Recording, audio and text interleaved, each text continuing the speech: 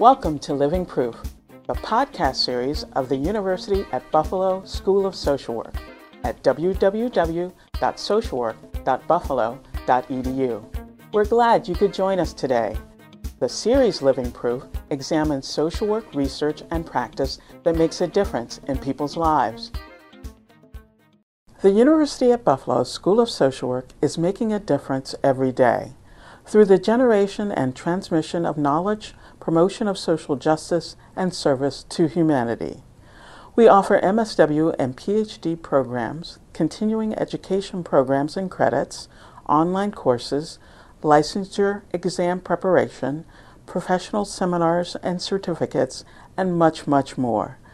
To learn more about the UB School of Social Work, please visit www.socialwork.buffalo.edu. Hi from Buffalo, where we celebrate February with an international pond hockey tournament on our downtown waterfront and sled down our skyway ramp. I'm Peter Sabota. In this first episode of a two-part podcast, Dr. Michael Reisch begins by describing how the past is the present and how master narratives about history have come to frame how social work research has been done and how it's been implemented. He describes how truth is formulated, and parenthetically, who's doing the formulating, and how that narrative affects construction of what comes to be known as the status quo. Dr. Reich's point is that the profession needs to apply a critical perspective to these narratives in order to understand their impact on the development of the dominant theories and underlying unacknowledged assumptions that have shaped social work's research agenda, education, and practice. In addition, Dr. Reisch provocatively argues that unexamined narratives have maintained the status quo and gives voice to the profession's tension in negotiating social work's mission of at one time changing society while at the same time being dependent on that society for its resources. In episode 1, Dr. Reisch starts with the progressive era of the early 1900s and the New Deal period that followed.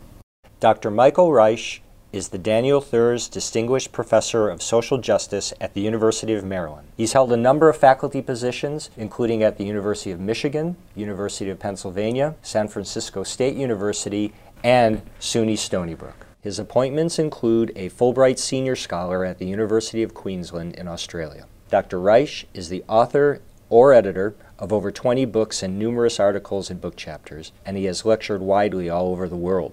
Dr. Reisch was interviewed by Dr. Hilary Weaver, professor here at the UB School of Social Work. Dr. Weaver interviewed Dr. Reisch by telephone. We'd like to mention that this episode contains some background distortion that is due to technical problems we experienced while recording. Thanks, and we hope you like the podcast. All right, well, I am Hilary Weaver, and today I have the distinct privilege and pleasure of interviewing Dr. Michael Reisch. He is the Daniel Thurs Distinguished Professor of Social Justice at University of Maryland. He is one of the preeminent scholars in social work today. Dr. Reisch, you've been involved in so many interesting projects, but today I'd like to focus our discussion on a project that you're currently working on. The Past is the Present: How Views of History Have Shaped Social Work Research. History, in the words of the distinguished British historian E.P. Thompson, is the discipline of context. Context, as a multi-layered concept that exists across space and time, not only explains why certain types of research were prioritized in particular eras, but also why the role and importance of history and historical research was acknowledged or ignored. As a social force, social work attempts to cultivate a long view of the issues it addresses. Seen through this lens, historical perspectives reflect the ideas and values which shape the profession, not merely the conditions which can be measured. Assessing the social and individual problems of contemporary society requires an understanding of how the meaning of key terms such as social justice, well-being, and responsibility evolved. To summarize, this recent work of yours examines how views of the past and the nature of social change have influenced the focus of social work research. Additionally, you have explored the tension between historicism and the belief in human agency and self-determination, and how these are reflected in social work scholarship. How did you come to explore these topics? Well, I think there are two sources.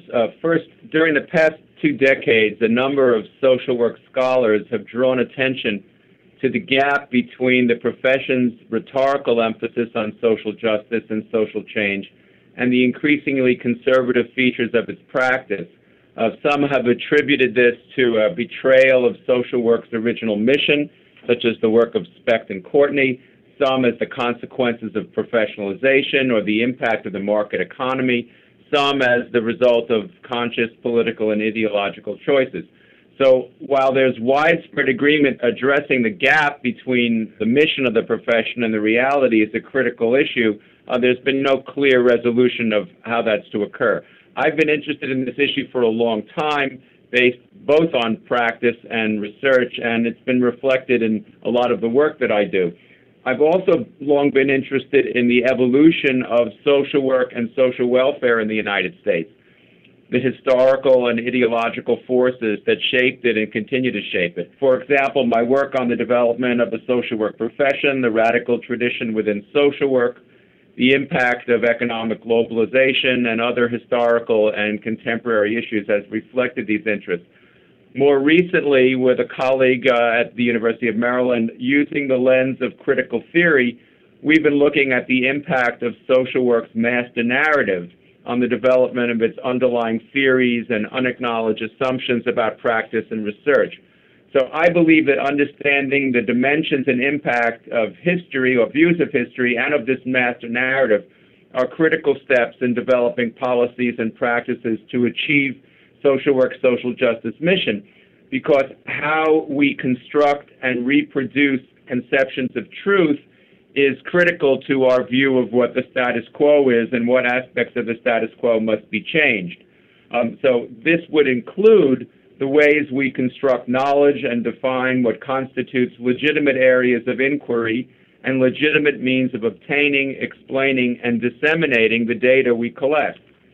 Our understanding of history, therefore, is a critical component of all of these phenomena. It reflects the ideology of the culture that we embrace and the sum of all culturally available narratives within the dominant discourse of our society. So both features of history and other forms of scholarship within social work have certain common features. They incorporate views of causation and change, both at the individual and societal level. They contextualize and explain current conditions through how they define problems, how they sequence events, the language and vocabulary that they use. They reflect ideas about society and its institutions, about the purpose of government, the nonprofit sector, about human nature, and the role of social relationships. So as a result, they have implications for the choice of theories that researchers make. They determine who gets studied and what gets studied and how, because they incorporate implicit and often unstated social, political, and ideological goals and purposes. To be very specific regarding the purposes of research, views of history help frame the research questions posed. They guide scholars' choices regarding methodology and potential samples to be investigated. They determine what types of evidence are considered valid. They shape how we interpret the findings of our research and the ways in which they're disseminated and to whom. And finally, particularly in the case of policy or intervention research, they have a direct result on how research is implemented or how it's translated into initiatives by defining what constitute feasible solutions to the problems being investigated. This occurs because views of history are a form of narrative. And as a form of narrative, they have special power because they reflect human experience and engage people at the level of their imagination and at the realm of their lived experiences. Because of this power, I believe it's important to analyze history and current narratives by applying a critical perspective, to look at their underlying assumptions, to look at the language that they use, their conceptions of power, how they construct core concepts such as need and helping and service, and how they define the potential role of clients and communities in the process of individual and societal change. Now, this relates to history in the following way. All narratives are dynamic.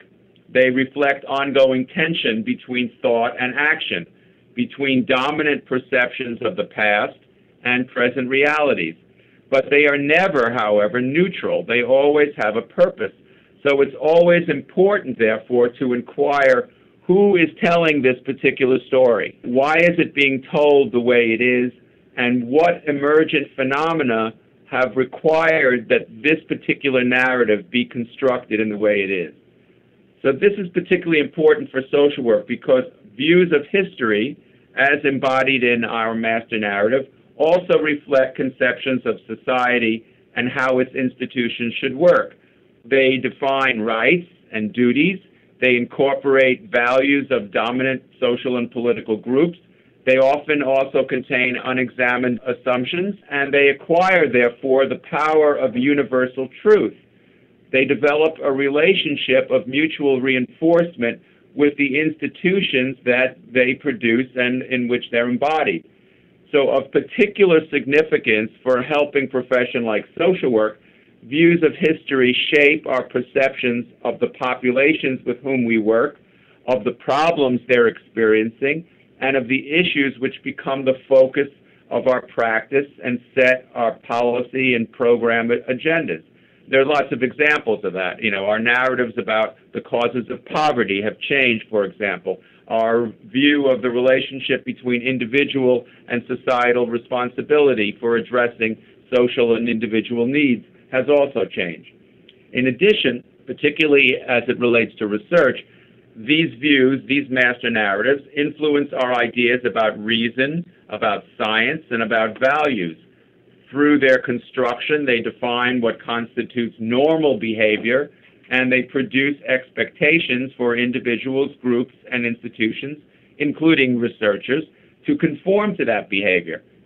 They reflect, therefore, an internal logic which is very difficult to refute within the boundaries of the narrative itself.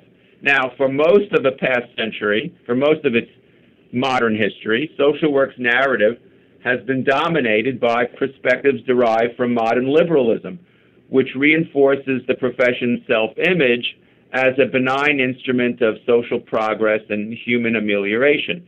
The mission statement of not only the NASW, but of other U.S. and global social work organizations reflects this.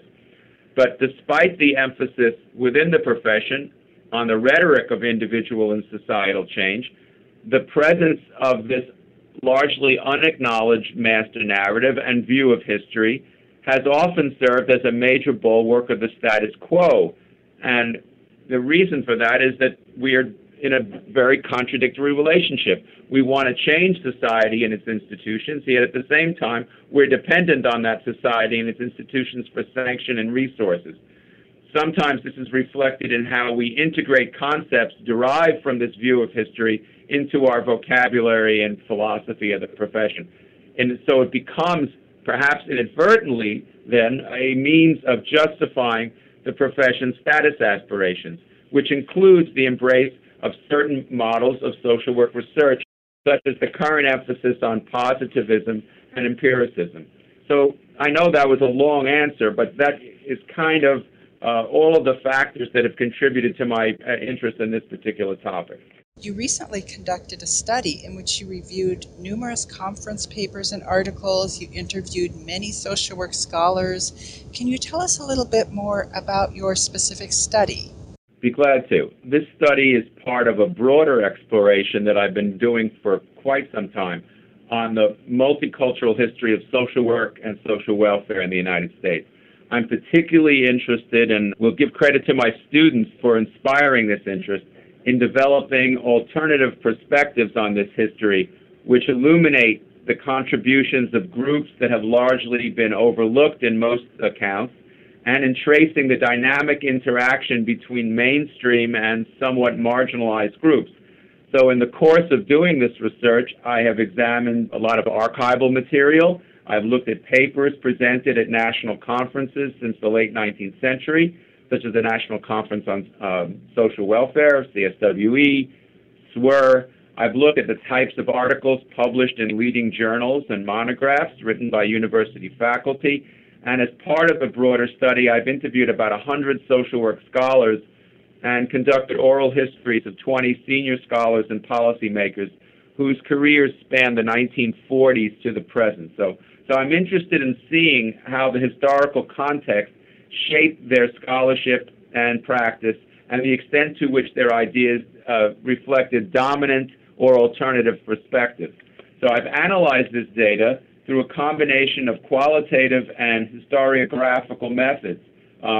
For example, through the use of triangulation, which is a common historiographical method. Particular attention was paid to the following factors: how these individuals referenced the importance of history or the historical context, what great historical events or patterns of historical change might have framed the research questions that they investigated, and in the explanations they presented for the purposes of this research, what were the implicit or explicit acceptance or criticism of the institutional or ideological status quo, what were their assumptions about the problem causation, whether or not they emphasized individual or structural change, and how they expressed a belief in the possibility and desirability of change, and finally, reflections of the connection between past and present conditions and their impact on the focus of the research. So these were some of the ways in which I've looked at all this material. And your study goes back to the beginning of our profession. You examined the years, the 1870s to the 1920s, when the social work profession was really just beginning. How would you characterize social work research during this era? Well, let me give you a little bit of just a brief background about the forces that shaped it, and then give you three examples of the kinds of research that was being done, because there are different kinds of examples. As those of you who study the history of social work or have read about it, the forces that shaped the emergence of the social work profession at the end of the 19th century were, the impact of the Civil War, rapid industrialization and urbanization, immigration, and the increased ethnic and racial diversity that it produced. So during the progressive era, which begins approximately around 1890, the researchers within the emerging social work field synthesized what we now would refer to as a modernist perspective, influenced by the beginning of positivism, on evidence and causation. They synthesized that with elements of a philosophy that could be called a corporatist philosophy, and also on the persistent cultural emphasis which has been dominant in the United States on individualism. And their synthesis occurred in the language of science, order, and efficiency. So their ideas then contained a linear view of history which had existed in Western society probably since the 18th century. And this is reflected in their notion of inevitable progress, hence the name progressive era. But at the same time, they had a somewhat static view of people. So society was dynamic, but people, particularly cultures, were somewhat fixed. This is reflected in specifics regarding how they viewed human conditions and human nature. Social Darwinism, a popular pseudo-philosophy, which unfortunately in some forms is still with us, is perhaps the clearest expression of this synthesis, although it was applied somewhat differently by the major branches of social work, such as the Charities Organization Society and the Settlement. So let me give you a few examples. In the Charities Organization Society, the COS, they examined conditions such as poverty, especially among European immigrants, by focusing on the role of morally driven individual behavior and the seemingly immutable cultural influences that shaped it. Over time, their research investigations produced a form of social work practice that emphasized individual diagnosis. And note here the influence of the allopathic medical model, which was also just emerging at this time in the United States, rather than a more social assessment or a more public health model as developed to some extent by their counterparts in the settlement house movement. So what were some examples? Within the COS, there was a shift from, say, the 1890s to the 1920s from research which focused on environmental factors, perhaps best reflected in Amos Warner's 1894 study on American charities, to an emphasis on the individual psyche and the origins of what is now termed intervention research in the social work field. This was part of an effort to transform the subjective process of charity work into so-called scientific philanthropy and ultimately casework based on so-called objective research and the assessment of evidence found in case records and agency interviews with clients. What this transformation did was to create a rational scientific framework for social work practice, which, although it wasn't fully adopted during this period, obviously continues to be influential today. In the 1920s, the Child Guidance Movement, with the assistance of funding from the Commonwealth Fund, took individual intervention research another step further by incorporating emergent psychodynamic theory into its studies, such as studies of delinquency prevention. Now, so this shift was influenced by several developments. One was the growing desire for social work to establish itself as a viable profession. Another was the impact culturally, societally, and perhaps psychologically of the carnage of the First World War on Western ideas about social progress and the role of reason, hence the search for irrational or non-rational sources of change within individuals and communities.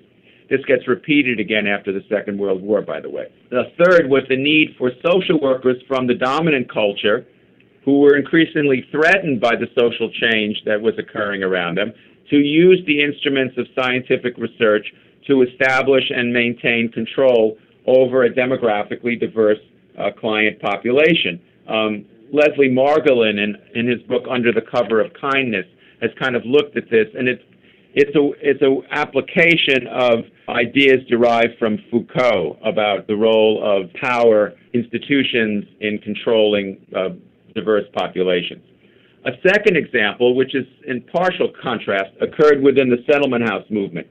The settlement house workers used scientific methods to complement their broader goal to explore the underlying causes of poverty and to address what Jane Addams euphemistically referred to as the social question. Their research synthesized the scientific method's emphasis on explanation and prediction with the emerging corporate focus on efficiency and the use of technology to control society. One goal of this research was to produce policies which would manage the seemingly inevitable societal change. So they didn't have a fixed view of society, they had a dynamic view of society, but that this change would be managed in an orderly manner. And their investigation of social conditions such as slum housing, child labor, juvenile justice, therefore, was initially designed to do two things: to illuminate the extent of these problems and educate elites about them, but also to use this illumination to restore what they regarded as the lost organic community of the past. And I think that's a significant thing, because that's one way in which their perspectives on the past shape their research. So studies like Robert Hunter's 1904 research on poverty provided new insights into the nature of poverty, the impact of low wages and unemployment, the effects of immigrants' cultures, and the limitations of existing social services in addressing them. Research at the Consumers League, National Consumers League, by Pauline Goldmark and Florence Kelly, and by Mary Van Cleek of the Russell Sage Foundation on the effect of industrial conditions on women and children, was influenced by their view of history as change, as well as a belief that understanding the forces that produced this change could ultimately lead to social reform. And they also began to challenge the historic link between poverty and morality, which had impeded the progress of social reform for centuries. At the same time, and again, here's where the settlements have a somewhat different path, the social science-oriented programs at Harvard, which had sort of a social work program at the time, and the University of Chicago, which obviously still does, and where Edith and Grace Abbott were on the faculty and key leaders in social work, they focused on the novelty of urban conditions, how many of them were unprecedented, and the importance of investigating these new or intensified urban problems. The interest in history at the University of Chicago, and even to some extent within COS-sponsored training programs like at the New York School, reflected the recognized value of historical knowledge in informing research and practice, and reflected at the time the openness of the field to different approaches. But in contrast, and this is just to kind of summarize this piece, in contrast to the focus of most schools of social work in the early 20th century, the policy-oriented research at Chicago relied heavily on the use of statistics. The researchers there, including Edith and Grace Abbott, Sophonisba Breckenridge, and others, internalized the belief in scientific expertise as neutral and in the power of certain immutable historical laws. And the people who proposed immutable historical laws ranged ideologically at the time from social Darwinists to social work. But where the researchers at the Chicago School differed was that their goal was to create a society free of class conflict, rather than one in which class conflict was either inevitable or desirable. The importance of this in the history of social work was that this approach influenced the training of social work researchers in settlement houses, such as Francis Perkins, the first Secretary of Labor, and the studies conducted by the Children's Bureau, which appeared shortly before the First World War. And a generation later, these researchers produced the policies of the New Deal, and it could be argued have shaped social welfare policy for the last 75 years as well.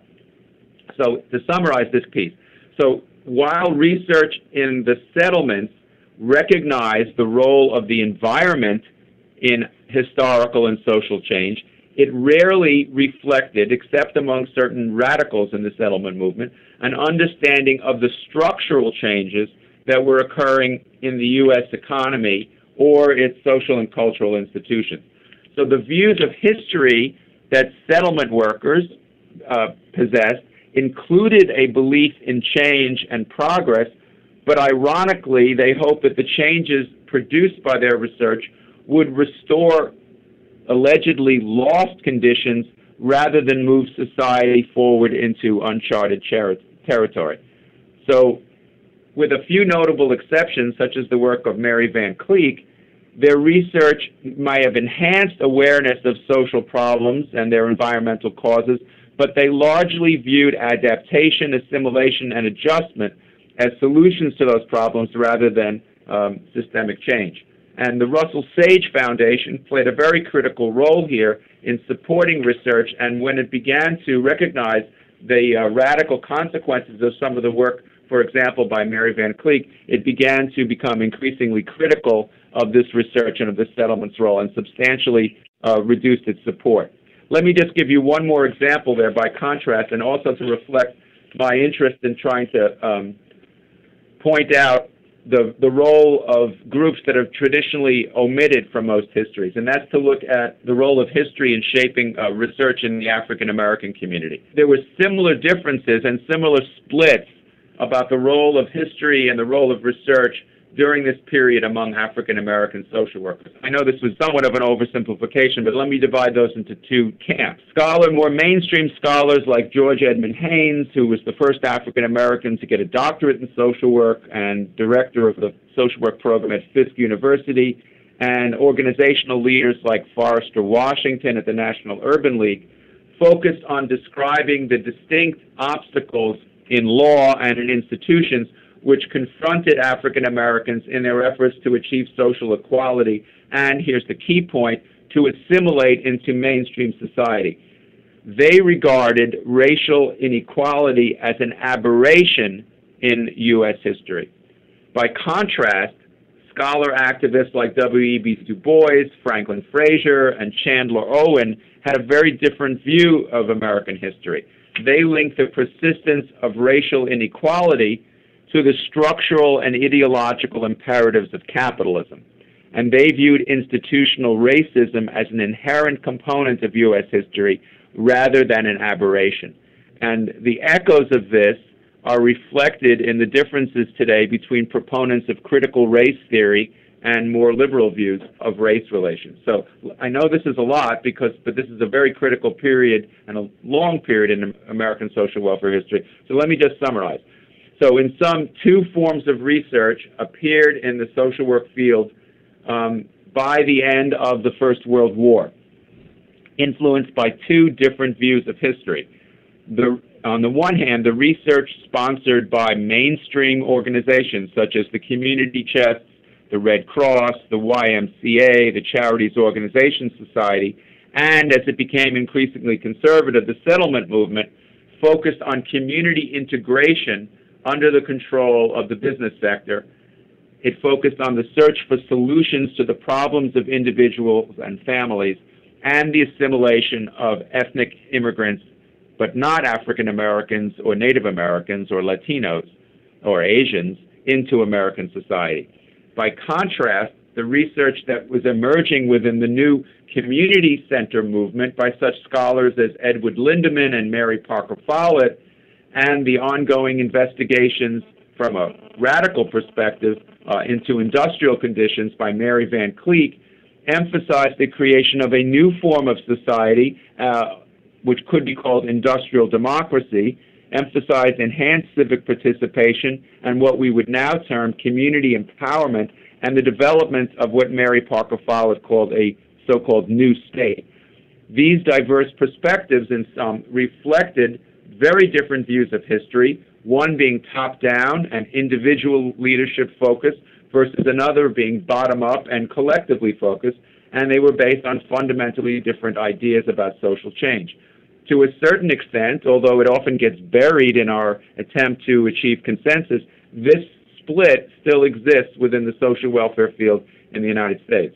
I think as you have described this era for us, you have given us some really important information about parts of our profession's history that we are often not comfortable acknowledging or examining.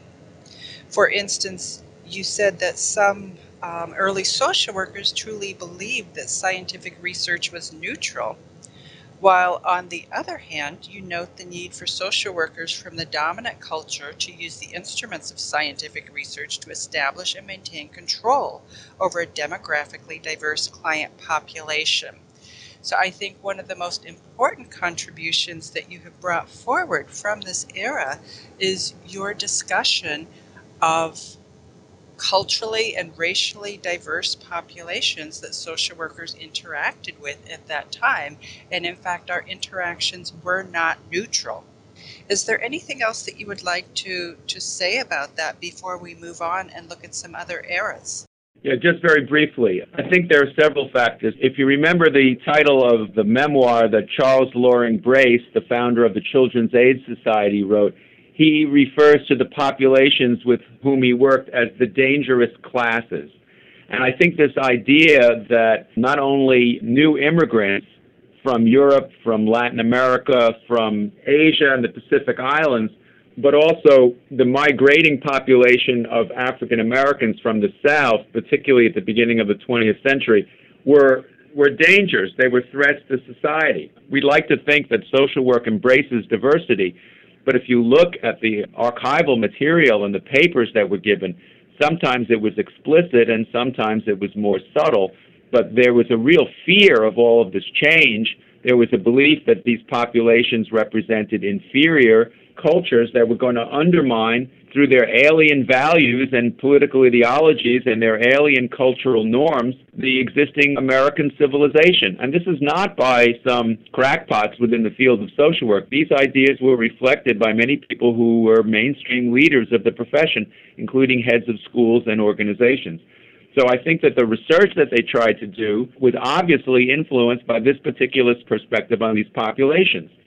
How they defined the problems, what they looked for in terms of interpreting social conditions. And I think you can't ignore the fact that we see reflections of it today in its own way, not necessarily within social work, but within other social forces in the United States, that there was rapid changes in demography, culture, the physical nature of cities, for example, the economy, produced a profound sense of insecurity among elites.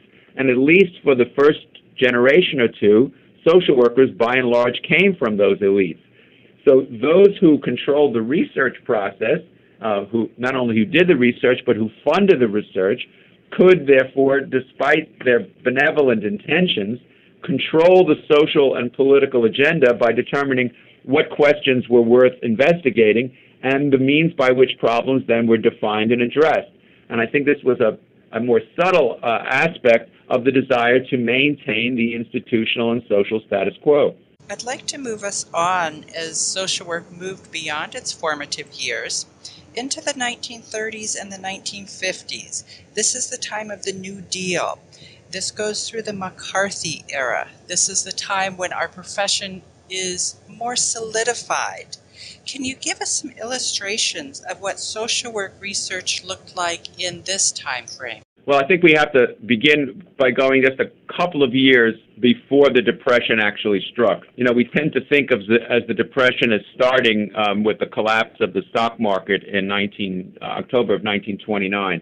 But some social workers, for example, Helen Hall in the National Federation of Settlements, were aware that the economic crisis, which we know of as the Great Depression, was already emerging by the mid and late 1920s. In 1928 and 29, she conducted a study of joblessness, which demonstrated that the problem of unemployment was much more widespread and its sources much more systemic than were generally acknowledged. At the same time, the research of a social work ally, Professor Paul Douglas at the University of Illinois, who later became Senator Paul Douglas, demonstrated that the vast majority of American families lacked a personal safety net. Something like almost 80% of the population had virtually no aggregate savings or assets, as we now refer to them, and that many households struggled to maintain a minimally decent life. If I sound like I'm saying things that could come out of today's headlines, I think the irony is obvious. So the awareness of the systemic forces that were producing the economic crisis was in nascent form already beginning within the field. As the effects of the Depression spread, historical perspectives and historical research took on growing importance, perhaps for the first time in the field of social work research. They were regarded, maybe for the only period in U.S. social welfare history, as complementary to the statistical analysis of socioeconomic conditions that faculty and agency-based researchers were doing.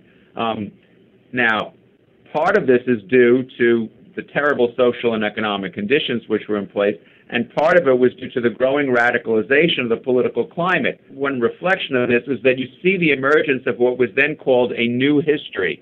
Maybe a major example of that is a book that I don't think is read much anymore, but at the time was very controversial and very, very influential, which was Charles Beard's Economic Interpretation of the United States Constitution, which gives a totally new set of insights that have sometimes been picked up by more contemporary historians like Howard Zinn in A People's History of the United States, of the forces that shape the legal framework of the American government. What these perspectives did was place increased emphasis on economic explanations of well-known historical events, including those that were happening contemporaneously. It's clear that because of the radicalism that was emerging in society and within the social work profession, that there was a growing influence of Marxist ideas about history here, both among academic historians and within the social work profession. This is most clearly reflected in the work of researchers like Mary Van Cleek, but also in the leadership of the rank and file movement within social work, which was a radical movement that by the mid-1930s actually had more members than the American Association of Social Work. So what was going on as a result of these changes in historical perspective in terms of social work research? Let me give you a couple of examples. First, within the field of public welfare, which of course exploded in size as a result of the New Deal, stemming from a dialectical perspective on historical change, social work scholars believed at heart that the government's response to the Depression would ultimately produce a better organization of society and a more equitable distribution of its resources. With the support of money from the government, the federal government, they used new research methods, not just statistical analyses, but ethnography begins to be used as a form of research. The WPA studies, for example, the National Youth Organization, National Women's Organizations, to illuminate social conditions. They developed innovative ways also to disseminate their findings. They began to use popular magazines and the radio and cultural performances. And as a result of this, they proposed alternative solutions to persistent problems of unemployment and low wages. They not only researched but promoted the formation of industrial, agricultural, housing, and consumer cooperatives, for example. This reflected an acceptance of the emerging social welfare system that the New Deal had created. At the same time, another branch of social work in the family-serving agencies, the Family Service Agencies of America, the direct descendants of the COS, they began to conduct research abetted by faculty in schools of social work, which focused also on change, but emphasized primarily the effects of intergenerational change and conflict within families, especially immigrant families. These studies continue to emphasize the primacy of the individual and family as opposed to institutions or structural forces, but they did reflect a more dynamic view of history and social and cultural change, largely inspired by the tumultuous events of the 1930s, by the changes in such things as family structure, childhood, marriage, and divorce patterns, and this produced a more insightful perspective on the effects of cultural differences. Yet ironically, and it's particularly ironic given our current attitude, the impact of these changing social and cultural conditions on women and racial minorities continued to be largely overlooked. It's interesting that they were aware of the changes that had occurred between the First and Second World War on things like childhood, the emergence of adolescence as a field of study, family life, but also how they interpreted it, because they began to interpret these phenomena in a frame that looked at the role of context and how that context shaped their theoretical assumptions about people's needs and the developmental tasks they created. They began to investigate such issues as the causes of intra-family conflict, changing parental roles, changing attitudes about childhood, changing attitudes about sexuality, marriage, and so forth. Now, at the end of the Depression comes the Second World War, and that has a profound influence on both forms of research. There had been a focus in social work research on issues of adjustment, as I just suggested, even before World War II, in the mid and late 1930s, particularly regarding immigrant families and immigrant youth. But the trauma of the war promoted increased concern about the effects of dramatic change on individuals and families. The war also led many social workers to reject prevailing historical views about change, such as those that emphasize nationalism or Marxism, because many people believed that those views about history and change had laid the foundation for the events that produced the war. Influential social work scholars such as Karl de Schweinitz asserted that as a result of World War II and the Cold War, which followed, that social workers had to, and this is a quote, give up the privilege of fanaticism. This view of history and its implications for contemporary events was reflected in the wider field of history, too. One of the leading historians in the United States, Crane Brinton of Harvard University, wrote a very famous book called The Anatomy of Revolution, which he links social and individual deviance to the processes of revolutionary change, and by implication sort of defines revolutionaries as microbes. As a result of all this, there was a huge shift in the research focus within the social work field. The emphasis now is on family conditions, restoring family stability, service effectiveness, rather than investigation of structural, social, or community problems. The aftermath of the war also encouraged, because of the trauma that the war had created throughout all society, the search for a restoration of social equanimity and the emergence of consensus histories of the American experience.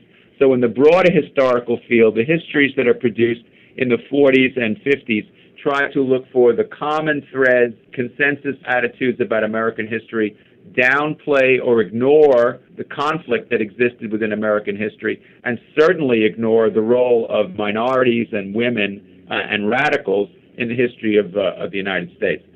In the social work field, again, because these things are closely linked, this view on trying to reach common ground was reflected in the popularity of theories of human behavior, which reflected universalist assumptions and stressed common human needs, to use the title of Charlotte Toll's famous book. There was a belief among researchers that their research and the expertise that underlied it could be used to remedy social ills and shape the future of society, similar to the view that existed within the progressive era.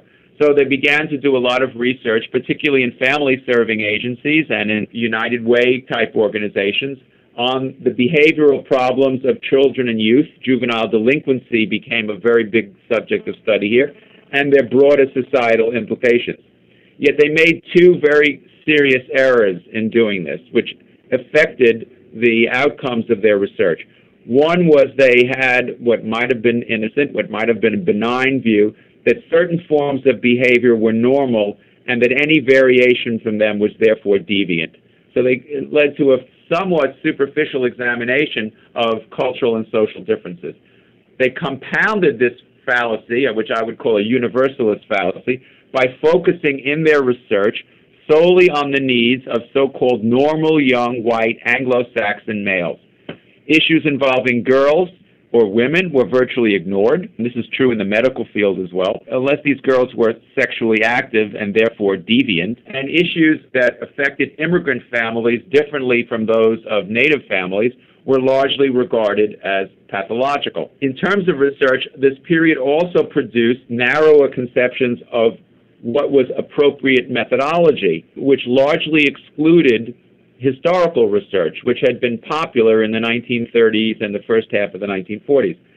In the mid-1940s, the American Association of Social Workers, the predecessor to the National Association of Social Workers, called for social work researchers to engage in more quantitative research and to emphasize social scientific approaches to research, particularly greater use of statistics. The Social Welfare Research Group, in its documents, placed greater emphasis on the methodology of social work research rather than the goals of social work research, and it specifically stated that historical research did not qualify as an appropriate form of research.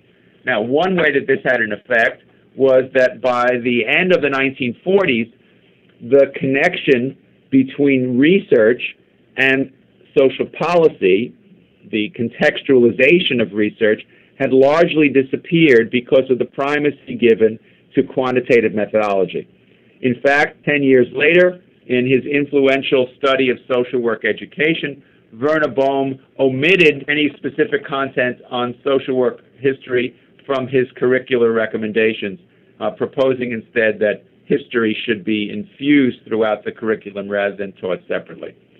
In addition, the increased specialization of social work practice and social work education reflected a view of history that was anchored in a structuralist, functionalist interpretation of society, which was an interpretation that aided social work in its goals of increased professional aspirations. You've been listening to Dr. Michael Reisch discuss how historical narratives have shaped social work research, education, and practice on Living Proof. Be sure to follow our series and look for part 2 of our discussion with Dr. Reisch.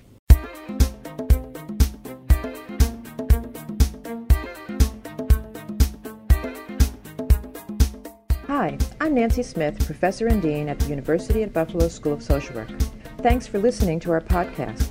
For more information about who we are, our history, our programs, and what we do, we invite you to visit our website at www.socialwork.buffalo.edu. At UB, we are living proof that social work makes a difference in people's lives.